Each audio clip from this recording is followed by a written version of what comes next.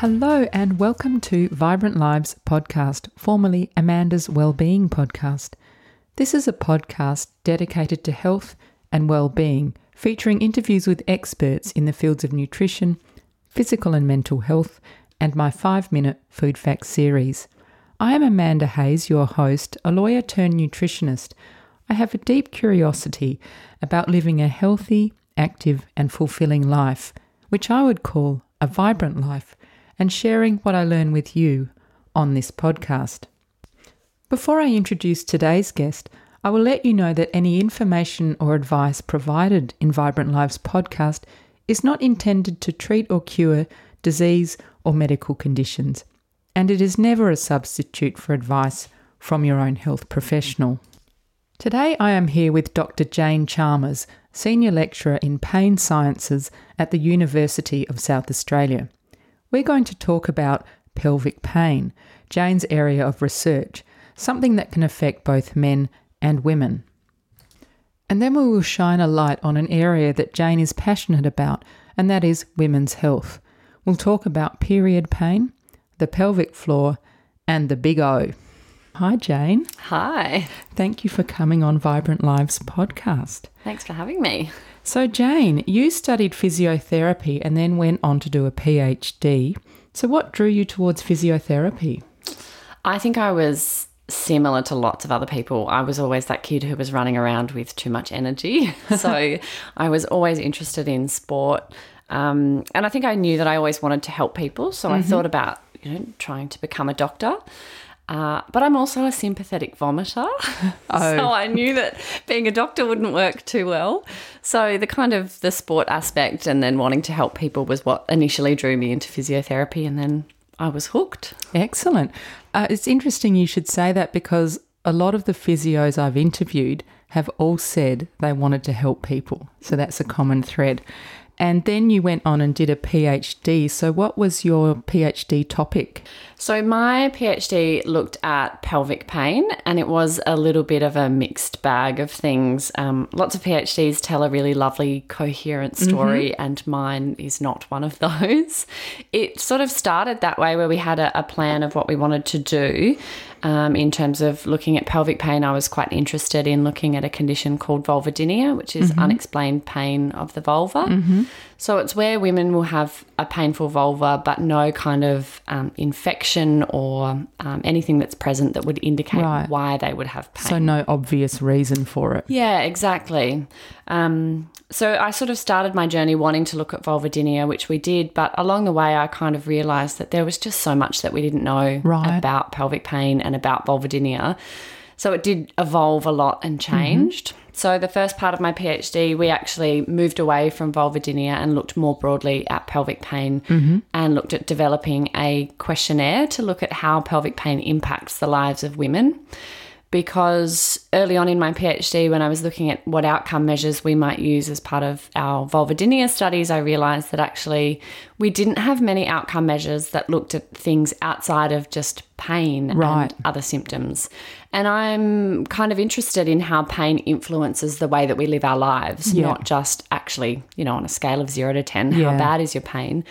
I'm interested in those things that, what does your pain stop you from doing? How does it actually impact your day-to-day life? So we ended up developing what we call the Pelvic Pain Impact Questionnaire, which is a 10-item questionnaire that looks at how pelvic pain, any sort of pelvic pain in women, impacts their day-to-day life. So that was what we started with my PhD, and then I moved into the vulvodynia part of it. So we undertook a couple of reviews looking at whether we could understand the sort of physiology behind vulvodynia a little bit more. And in particular, I was interested in the immune system and inflammation. But the reviews that we did kind of were not particularly conclusive. Vulvodynia is sometimes thought of as an inflammatory condition, but our reviews sort of found that actually some studies suggest it is an inflammatory condition and some suggest that it's not. Right. So do you think there needs to be more work done in this area? I think there definitely does. And in particular, our review highlighted that we need studies of higher quality in particular. And that really added to the sort of inconsistencies that we found. We had a lot of studies that weren't particularly rigorous in the way that they were designed. Oh, okay. And small numbers of participants, which always makes it hard to draw conclusions. Absolutely. That's one of the issues with scientific studies, isn't it? Getting outcomes that are reliable. And, and making sure that we plan studies before we undertake them to make sure that they give us data that we can actually rely on and be confident in. And some of the studies... And apply. Yeah, definitely. And then the final study of my PhD was quite interesting. It was a mouse model of vulvodynia where we were investigating immune responses in mice vulva, which... My goodness. It must be like a tiny... It was very tiny. Yeah. I had scales that would weigh all of the bits of tissue, and the scales can weigh half a piece of hair. They're that specific. Yeah. Wow. It was really interesting. But I did find it quite hard because I'm quite an animal lover. So doing a mouse study was quite difficult for me. And at the end of my PhD, I thought, that was really good to do, but I don't want to do any more animal studies. Yeah, it's really tricky, isn't it, that area of, to progress, it's often where one has to go. But it's, there's always that problem with working with animals. Jane, if we talk more generally then about pelvic pain, can we start with the basics and can you tell us, in lay terms, I guess, about the pelvis? So where is it in the body? What does it look like? Yeah, so it's that bony kind of bowl that sits at the bottom of our abdomen but above our hips. So it's the sort of piece of our body that connects, I suppose, the bottom of our torso to our legs. So if you kind of pop your hands on your hips, you can feel the nice crests of your pelvis, and it runs from those outside bits that you can feel right around to the front, to the pubic bone at the front, and around to the back to the base of your spine. So it's the lovely little bit at the bottom of our torso that keeps everything in and connects our torso to our legs. And do men and women have different pelvises, or what are the differences? They definitely do. I mean, our bony structures are somewhat similar in terms of we both have the pelvic bones there, but obviously our reproductive systems are very different within the pelvis. So they're different on the inside and they're also different on the outside. But the bones themselves are a little bit different too. Men tend to have a narrower pelvis. Women tend to have a wider, more flat pelvis. And we have a wider pelvic inlet, which is sort of the hole at the bottom that lets things pass through. Like a baby's head, for example? Like a baby's head. It's pretty nifty how evolution works like that, isn't it? Does the pelvis, when women are giving birth, does it kind of expand? Do the bones expand? The bones themselves don't expand, but the ligaments that hold the bones... That sounds more reasonable, yes. The ligaments that hold it together do, which is a really nifty little mechanism that we have. So the hormone relaxin that's released towards the end of pregnancy that really sort of spikes when labour is initiated helps to really relax those ligaments so that, a baby's head and body can pass through a bit more easily. I remember with one of my children, the obstetrician said to me, he was looking at the ultrasound and he said, "Your baby has a very sensible sized head." It's good of your baby to be sensible in the womb. Music to my ears. And so in terms of pelvic pain, I understand there are numerous causes. As you've alluded to, sometimes we don't actually know what they are, but it can arise from the reproductive system, urinary or digestive systems, musculoskeletal system, or other sources. So what then are the most common sources of pelvic pain in women and in men?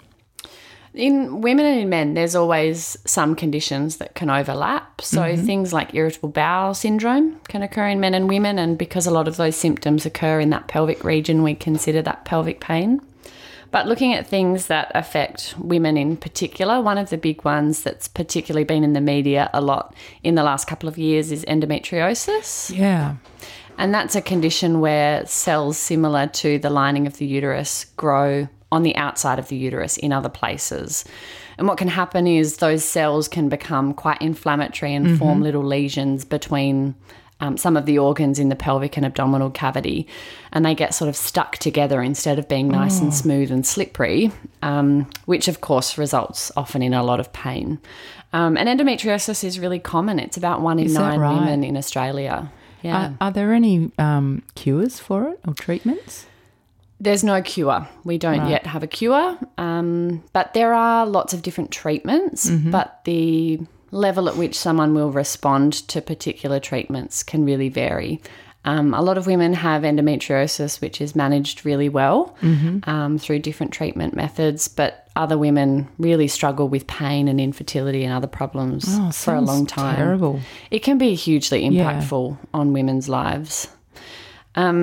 Other things in women that a lot of people will have heard of are things like period pain. Yeah. And Australian studies show that around 70% of women have significant period pain, as well as vulvodynia, which was sort of the topic of my PhD, which is around 1 in 10 women. Right. So even though we don't hear about vulvodynia very often, it's certainly pretty common.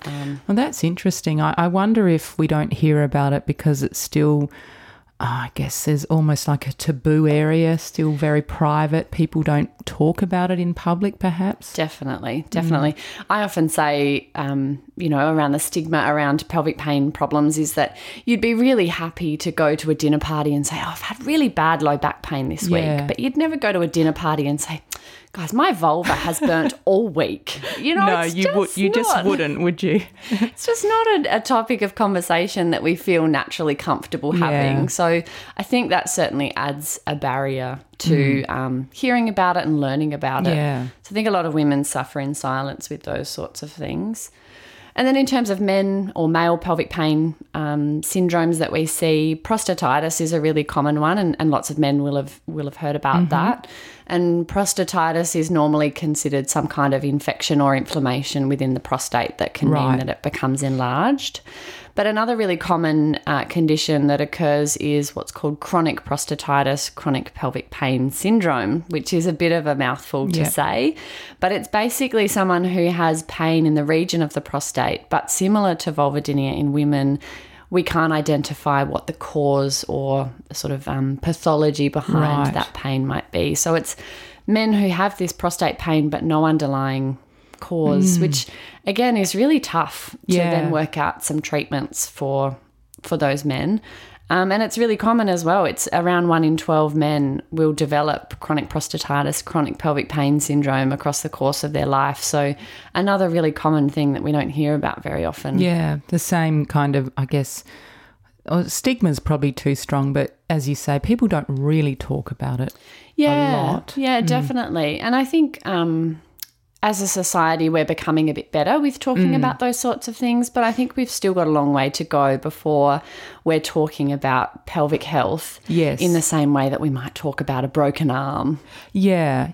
I think we've made progress in terms of breast health for women. There's so much information out there available now, which is great. Yeah. And I think that's a really great example of how we can break down some of those barriers and that taboo around a topic that's not normally spoken about very often. Breast cancer awareness is really widespread now, which is fantastic. Yeah. I'd really love to see pelvic health get the same sort of I can awareness. see why. It's so common. It's more common than I knew, to be honest. And are there, when we're talking about pelvic pain, are there some general symptoms that are common to people suffering from it, or is it just too broad an area and it's different for everyone? It is really different for everyone, and it really depends on, I suppose, what's driving the pain for different people. It's different for men and women, but even two people of the same sex who have the same condition can experience things really differently. Yeah. A really common example of that is endometriosis, where some women will actually not experience any pain, and the first sort of symptom that they have of endometriosis is infertility. Right. So you contrast that with other women who maybe have horrific periods and lots of pain with certain activities, who also have endometriosis. They often find out a lot younger because that pain interferes with their daily life a lot more. So even within the same condition and the same sort of extent of that disease process, women can present so differently, and it's the same for all pelvic pain conditions. That makes sense because there are so many different potential causes.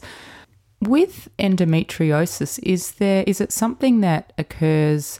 Do we know the causes, I guess, or it's genetic or? No, we don't know the causes yet. And at the moment, there's heaps of research going on around the world looking at that, which is fantastic. We do know a couple of things about it. It seems to be related to hormones in some way, in that we see that hormones can really drive some of the symptoms that we see in people. There's certainly some component of genetics to it. Because we know that women who have a direct family member with endometriosis are 7 times more likely to be diagnosed with endometriosis than someone who doesn't have a direct family link. So there's certainly some kind of family relationship which would suggest a genetic component, but we haven't yet worked out exactly what that is.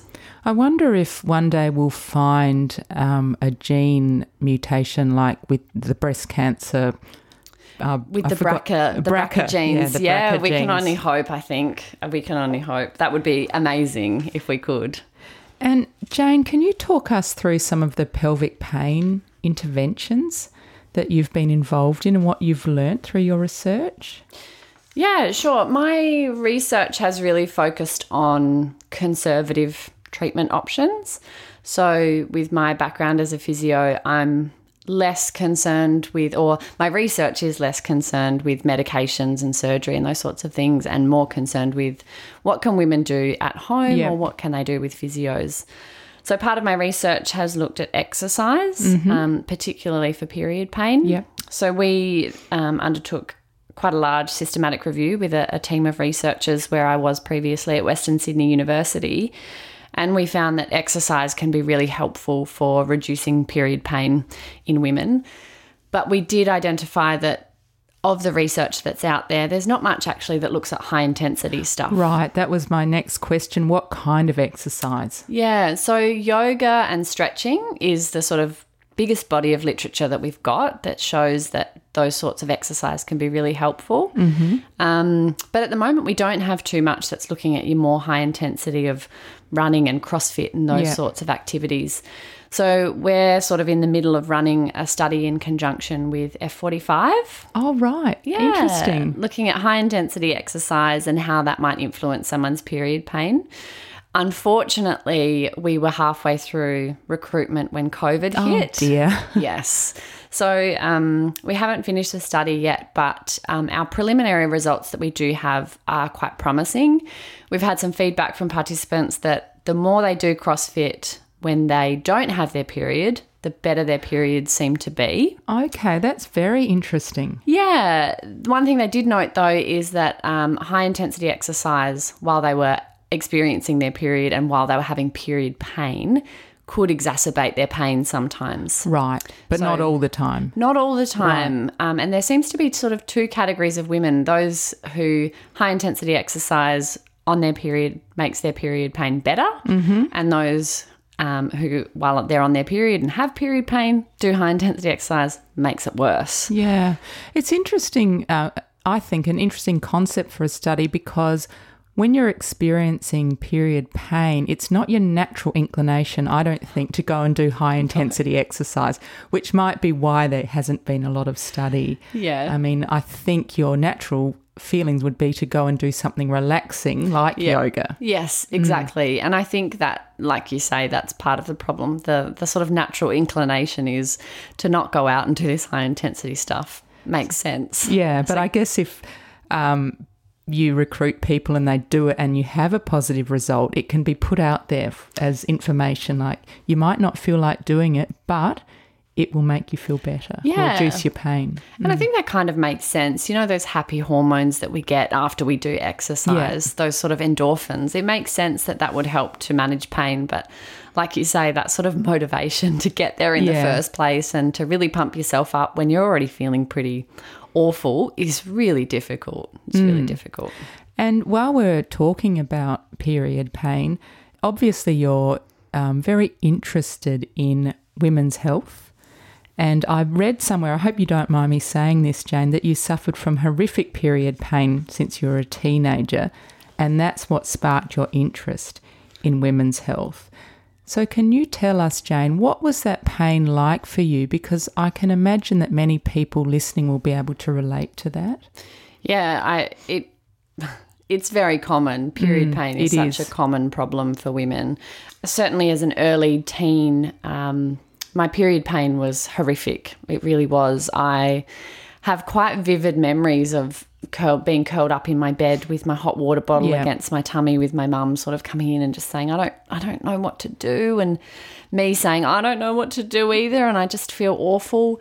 We were living in quite a remote community in really remote South Australia, which I think added a layer of complexity in terms of being able to seek help. Yeah. The only sort of health or medical person who was in our community was a community nurse, and she wasn't really sure what to do with me, but I was quite lucky that my mum quite quickly sort of said, this isn't normal and we need to get this investigated. Yeah. So it was pretty awful, but at the same time, I'm one of the lucky few whose period pain was actually managed quite well from quite a young age. Yeah. And mine, I'm super lucky, and I'm sure there's lots of women who are listening going, oh, damn her.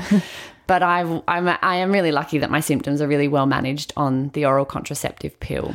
Okay, that's a very common treatment, isn't it? Yeah, it is. It is. And it doesn't work for everyone, which is why I say there's probably women listening at home who are not so happy hearing it. But I recognise that I'm one of the lucky ones, which I'm just really fortunate. And that's been sort of a huge saviour for me. It doesn't get rid of my pain completely, but it certainly makes it much more manageable. You know, when I was an early teen, I was missing days of school. Yeah, I was going to ask you that. Yeah, and now, every now and again, I might have a day where I don't feel like going to work, but I still do. I might be a little bit less productive, but I certainly, being on the pill helps me to function and not miss out on the things that I want to do. Yeah, exactly.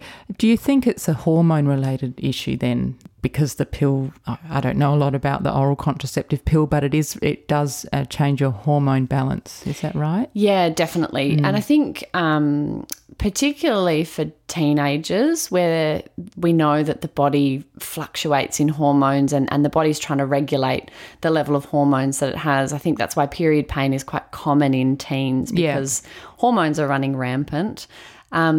But certainly the oral contraceptive pill can help to regulate your levels of prostaglandins in particular, which we know are really pro-inflammatory, and they contribute to some of that cramping that we get. But certainly the control of hormones is a really important thing and really helpful for controlling period pain, which makes me think, it's definitely a hormone. We women, we have to put up with so much, don't we? I know, we do. So you've already mentioned that exercise is a promising intervention for period pain. Yeah. Some people take Panadol, I guess, to relieve the pain. Are there any other things women can do you think? There's heaps of things. I suppose one of the things, and I'm not a medical doctor, so anyone who's listening who might be interested in other sorts of medications should definitely consult their doctor. But even better than Panadol are some of the anti-inflammatory medications that we have that help to control the prostaglandins, which are some of those hormones that contribute to the cramping and the contraction of the uterine wall during our periods. So there's medications like naproxen, or in Australia it's sold under the brand name Ponstan. Okay. Which is really effective in reducing the level of some of those prostaglandins. So even better than Panadol is reaching for something that's period pain specific. Right. But a really important thing is you have to get onto it early. You can't take it like Panadol, where you have a headache and you take Panadol and it gets better. Right. Because of the way that Ponstan works, it aims to stop the production of prostaglandins in the first place. Okay. So you need to get onto it early and start taking it early. So that's a really good one. But like I said, for anyone who is listening, go and speak to your doctor about whether Ponstan might be an effective thing for you. But outside of medications, in particular for period pain, heat is another a really great method. We've got quite good evidence now to support the use of particularly those new heat patches that you can get, the wearable heat patches. They're amazing because you no longer need to carry around a hot water bottle or a wheat bag. You can pop on those heat patches and they're much more discreet, I suppose, which is great for women. But obviously exercise, like we've spoken about too, I think, like I said before, it's kind of just important to think about what sort of exercise fits individual people best. Not everyone's going to respond to high intensity exercise, and not everyone's going to respond to yoga or stretching. There's never going to be a one-size-fits-all approach. It's going to be working out what works best for a particular individual. So it sounds like it's good to try various different things and see what works. Definitely. I think there's a lot of trial and error that's always involved in working out someone's best outcomes for health. Not a one-size-fits-all approach. Yes. Now I'd like to talk a bit about the pelvic floor. This is something you hear about for many women for the first time when you're pregnant. Yes. So can you talk us a bit through the pelvic floor? What makes up the pelvic floor? Where is it? That kind of thing. Sure. The pelvic floor is really a group of flat muscles that lie at the bottom of our pelvis. So they run from the pubic bone at the front through to our sacrum or our tailbone at the back, and they form a really nice floor of our pelvis. So if you imagine you're sitting on a chair, it's a floor that is the contact area where your pelvis meets the chair. And they're really important muscles for us because they're the things that help to keep our insides in. Yes, so the bladder and everything down in the lower half of our body. Exactly. And they're the really important muscles that we use when we need to wee, but there's not a toilet nearby. We engage those muscles to make sure that we remain continent, or if we're in an important business meeting and we need to pass wind, but we know that it won't quite be appropriate at this point in time. Is it ever appropriate? Look, as a pelvic health physio, I have to say there are appropriate times to pass wind. We shouldn't be stopping it at all times, but certainly in the middle of a big business meeting, probably people won't be responding so well to that. So it's our pelvic floor muscles that help us to keep that in. In our house, the dog, he passes wind a lot. I know. I mean, he gets blamed. That's what I mean. It's always the dog, isn't it? It's always the dog. As I said, during pregnancy, for me, that was really the first time I became aware of my pelvic floor muscles, and we were told to do or advised to do pelvic floor exercises, sometimes known as Kegel exercises. Could you tell us, Jane, what they are and why they're important, and perhaps give us one or two examples? Sure. Kegel exercises or pelvic floor exercises are similar to any other exercise that we would do to get stronger muscles in the body. So pelvic floor exercises just describe normally someone going through a period of focusing on making sure that they contract those muscles to get them nice and strong. And like you say, we normally only hear about it when you're pregnant or when something goes wrong, if you're incontinent.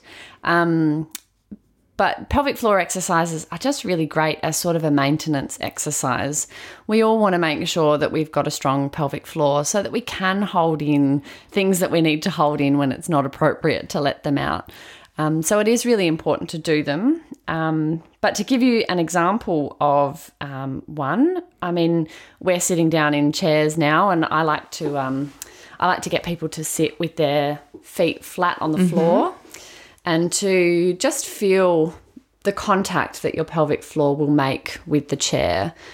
I always get people to start with belly breathing or diaphragmatic breathing, where you just want to relax through your shoulders and breathe in deeply through your belly. I'm doing this now. And as you do that, you want to make sure that you maintain that breathing, that belly breathing. And as you inhale into your belly on the next breath, think about trying to gently squeeze your pelvic floor like you're stopping yourself from passing wind or you're holding on to urine. You want to hold it for a few seconds and let it go.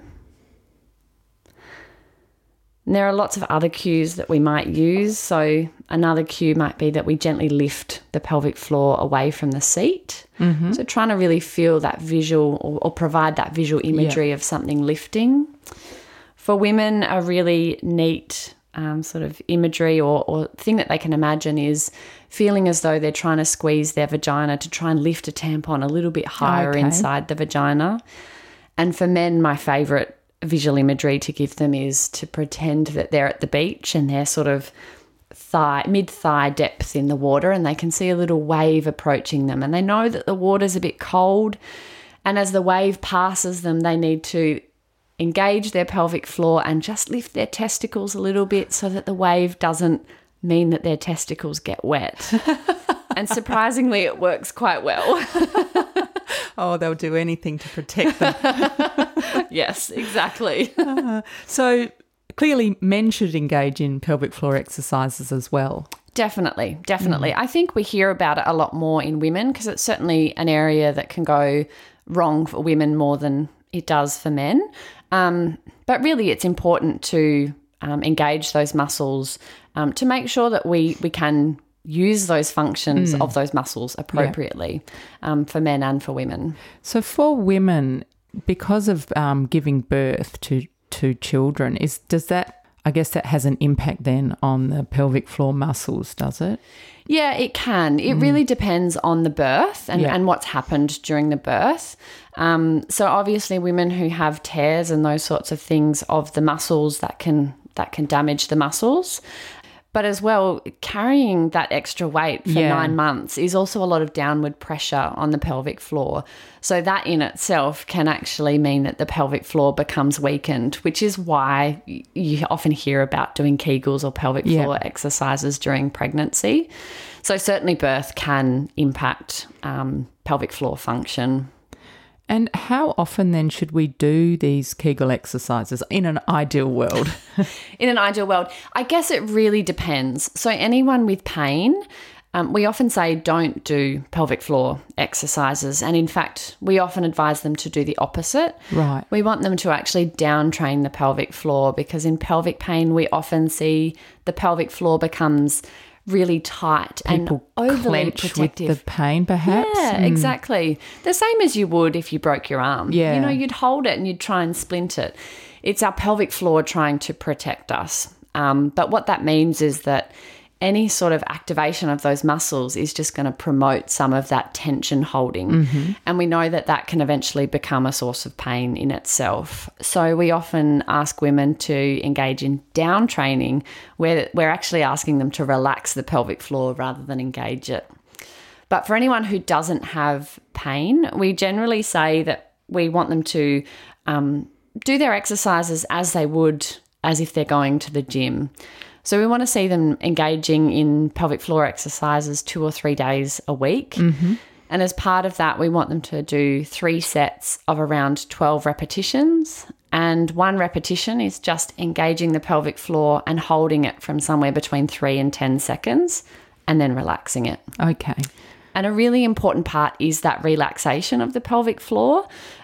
Because it's important not only to engage it, but to make sure that it can also relax when we need it to, because that's part of its function is that we can engage it and relax it when it needs to. Like any muscle. Exactly. Yeah. Exactly. So we want to work it through its full range. Jane, I understand that you're doing some further work at the moment and you're looking at self-management and pain education. So what are you doing in that space? So self-management is something that I've done a little bit of previously, which includes exercise, but particularly around endometriosis, we were interested in some of the things that women were doing at home, not under the provision of any health or medical practitioner. We were just really interested, what else were women doing to manage their symptoms of endometriosis? And we found that there were kind of 3 key things that women were doing that were helpful for them.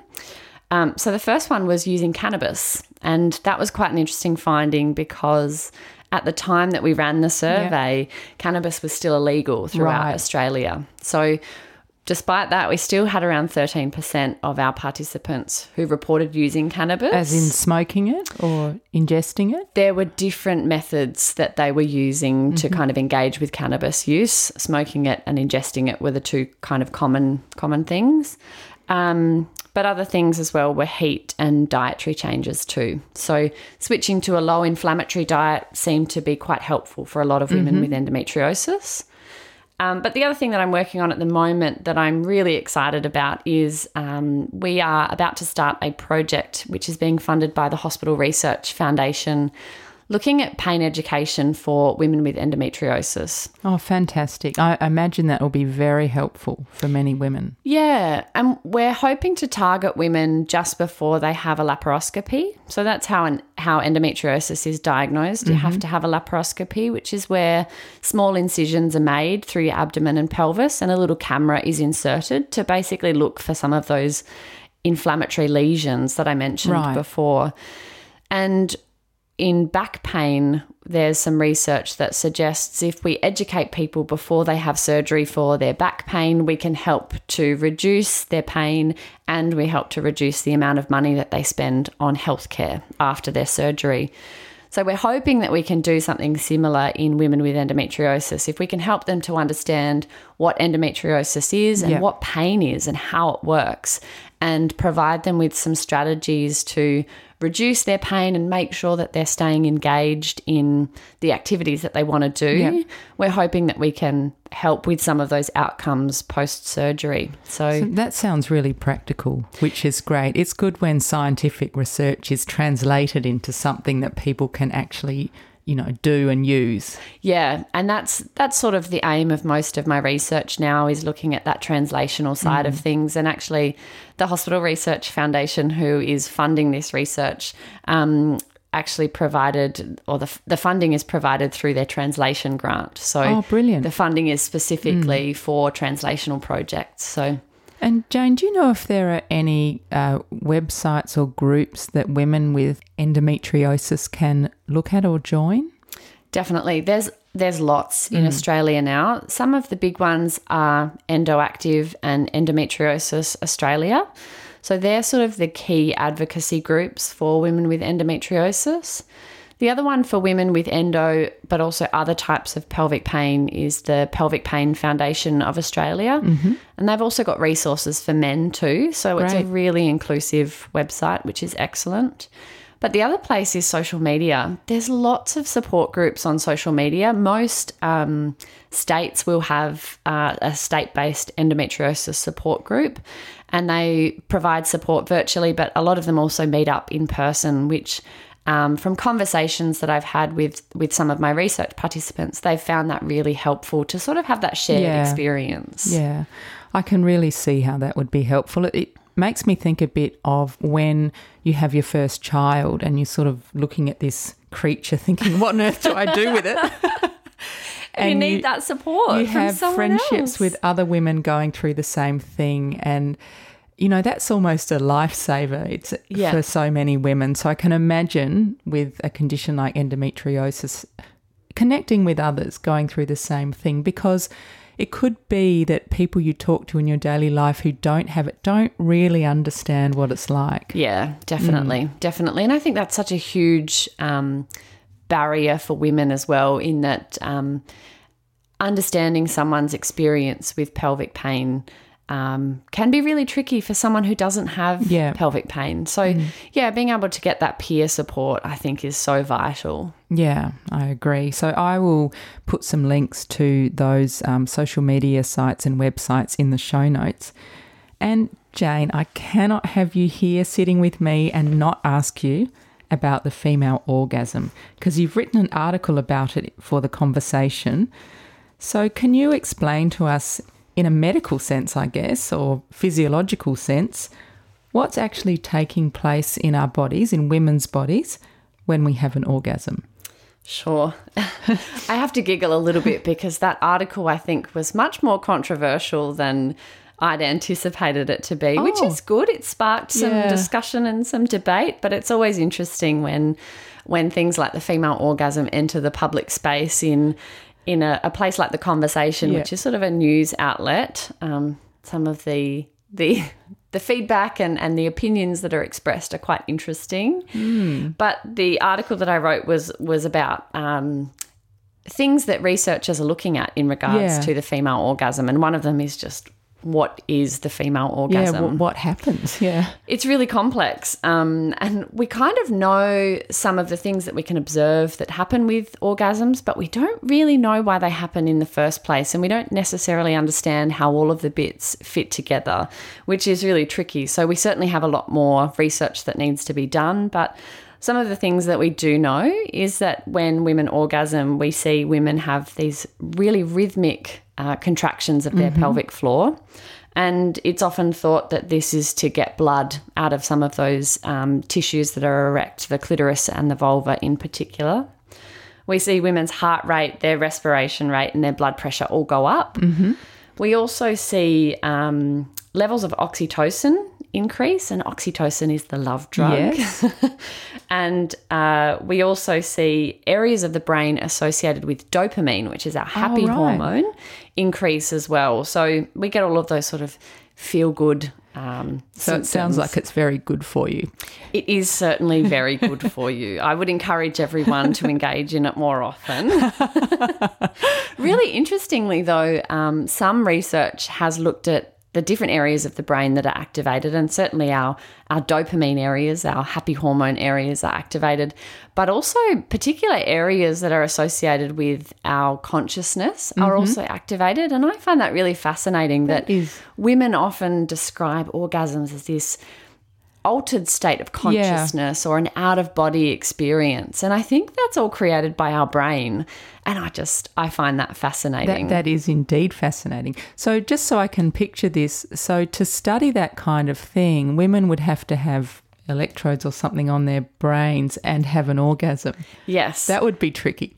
There are some really interesting methods by which researchers have looked at the female orgasm, but all of them are probably as you'd picture that they would be. Yes, electrodes placed on the head, or women are placed into an fMRI machine, which measures brain activity and blood flow in the brain, and women reach orgasm somehow. And in some studies, they look at the difference between if a woman reaches orgasm herself versus if a partner induces an orgasm and those sorts of things. So it's really interesting, some of the research that's going on. Oh, that does sound very, very interesting indeed. Is there a reason, an evolutionary reason why women have orgasms? This is an area of great debate. Yeah, I guess we don't know really. Yeah, we don't know. And some of the really common things are that the female orgasm and some of those pelvic floor contractions that we see, some people think that helps to sort of promote the sperm moving upwards so that it's positive for reproduction. But there's also been research that's negated that and shown that actually the sperm will move that way whether the pelvic floor is contracting or not. There's also some theories that it helps with pair bonding between couples, so that, you know, you're more likely to reproduce if you've got that strong bond between people. So again, another sort of evolutionary perspective, which is possible, you know, especially related to the release of oxytocin and dopamine that we see with orgasms. Certainly sounds plausible. Yeah, as an explanation. Definitely. I think though probably the strongest support that we have is that really the female orgasm is just an evolutionary byproduct. So it doesn't necessarily serve a purpose in females. It's just a happy byproduct that we experience. But we think that it happens because female and male genitals are produced from the same sorts of cells. And then they differentiate, right? Yeah, they only differentiate at about 6 weeks. So part of the thinking behind the female orgasm is that it's just this byproduct that we orgasm because men have to orgasm to produce sperm and to reproduce humankind. So it's a happy byproduct for us that we can experience. It would be a bit unfair if only men got to experience. Wouldn't it just? Although having said that, there are some women that can't orgasm. Yeah, and definitely. It's about 20% or something I read. Yeah, yeah. I think depending on who you ask and how you ask and where you ask, you'll get different rates. But it's certainly such a common problem in women, and there's lots of factors that can influence whether women can orgasm or not. But certainly if any women or any men listening are having trouble, that's a really common problem. But just because it's common doesn't mean that it's normal. So it's one of the things that you should head off and see your doctor about if you are having trouble with orgasm. That's really good advice, to go and see your doctor and not sort of suffer in silence, I guess. Definitely. And again, another area of taboo, but an area that's really important for healthy sexual relationships and creating that bond with your partner. Yeah. So if you're missing that, it's definitely something that you should get help for. Mm-hmm. So Jane, it's about time to wrap up, I think. So who inspires you? I've got such a great network of people around me who inspire me on a daily basis, and I'm so lucky. I'm so lucky for that. But I think outside of my everyday little clique, my little network, one person in particular is Dr. Jen Gunter, who's an American gynecologist. She's doing some fabulous work for women in particular and women's health, and improving health literacy in women in terms of their reproductive and pelvic health. She does some really great work in debunking some of the really common myths around female sexuality and reproductive health. And I really love that she takes on some big people and really negates some of the claims that people make without any evidence to back it up. She's fabulous on Twitter and on social media. She's happy to engage in debates. And I just think that she's such a powerhouse for women. Great. She's an advocate for women's health, and she's just fabulous. Yeah, we need women like her. We really do. Yeah. We really do. She's a strong voice advocating for women, which is fabulous. And I think it's really important for our teens to engage with that kind of information and understand, to separate fact from fiction. Definitely. And I think it's such a hard thing to do for anyone, but particularly with health, there are a lot of sort of novel things that are promoted to us that actually have no evidence supporting whether they're effective or not. Yeah. And to have someone who can actually call those people out and say, don't buy this, it's rubbish, it's a waste of money, is really important. Yeah, it is important, because apart from it being a waste of money, it could also be a huge disappointment if you invest in something that's supposed to change your life and it doesn't work. Yeah, exactly. And I think teens are particularly vulnerable to being sucked into some of that advertising. Yeah. So to have someone like Jen who's really promoting good science and good health literacy in everyone is amazing.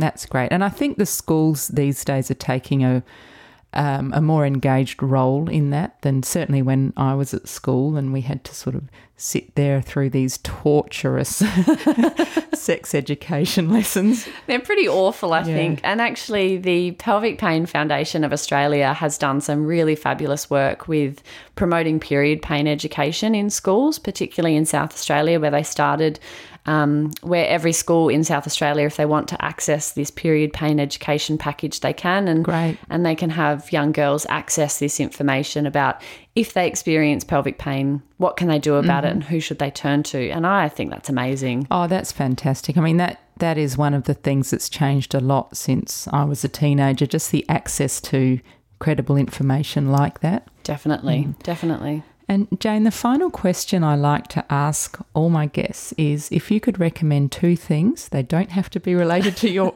to one's pelvis, that people could do to promote their well-being, what would they be?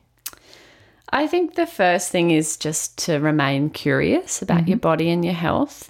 I think we live in such a fast-paced world that sometimes our health is neglected. But I think it's important to listen to our bodies and to kind of, be curious and explore your body a little bit, and to take some notes of what makes your body feel good and what makes it not feel so good, and try and do more of the things that make you feel good. And it's really that word curious, that curiosity. Try new things and see if you like them. It's the only way that you can sort of work out what you like and what you don't. So curiosity is the first thing. And the second thing I would recommend is something that I take from someone else who inspires me, Dr. Sandy Hilton, who's a pelvic floor physiotherapist from Chicago. And she always says to be adventurous with movements. Oh, excellent. And I think that's a really lovely thing. You know, I think we often think of exercise as your traditional sort of going for a run or going to the gym. But I think being adventurous is so important. You know, movement and exercise can be dancing in your living room or going roller skating with friends or climbing a tree. And we don't have to be restricted to just your traditional things that we would consider exercise. Going to the certain gym class at a certain time and running sort of, that is in quotes, exercise. But if that works for you, that's great. But if it doesn't work for you, it's also great. I guess my recommendation, and again, it's about being curious and being adventurous and just trying new things. And if running works for you, fabulous.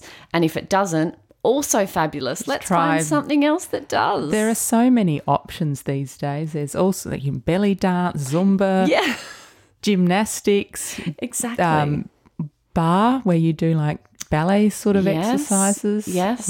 There's just so much available. I even saw during the lockdown in the States that there was a guy who went online and he offered free crumping classes. And please tell me what that is. It's a very interesting style of dance which takes movements from sort of, I suppose, traditional hip-hop sort of dance classes. So it was quite interesting, but he runs it particularly for people with Parkinson's. Wow. Which I just think is fascinating and just good on him. Yeah, exactly. A great thing to do during lockdown. So remain curious and be adventurous with your body and with your movements. Excellent advice, Jane. So Jane, if people want to follow what you're doing, what's the best way for them to do that? Probably following me on Twitter is the easiest way. So my handle is @KJaneChalmers. Okay, I'll put a link to that in the show notes. But if anyone has specific questions, I'm always happy for anyone to email me. You can find me if you just Google search for me. I'm at the University of South Australia. You can find my homepage, which has my email address on there. Great. Thank you so much, Jane. It's been a real pleasure talking to you today. Thank you so much for having me. It's been great. And that was Dr. Jane Chalmers, generously sharing her knowledge and personal insights into matters of the pelvis and pelvic pain. Thank you for listening today. I do hope that you found today's interview interesting or inspiring. If you did, please share the podcast and tell your friends about it.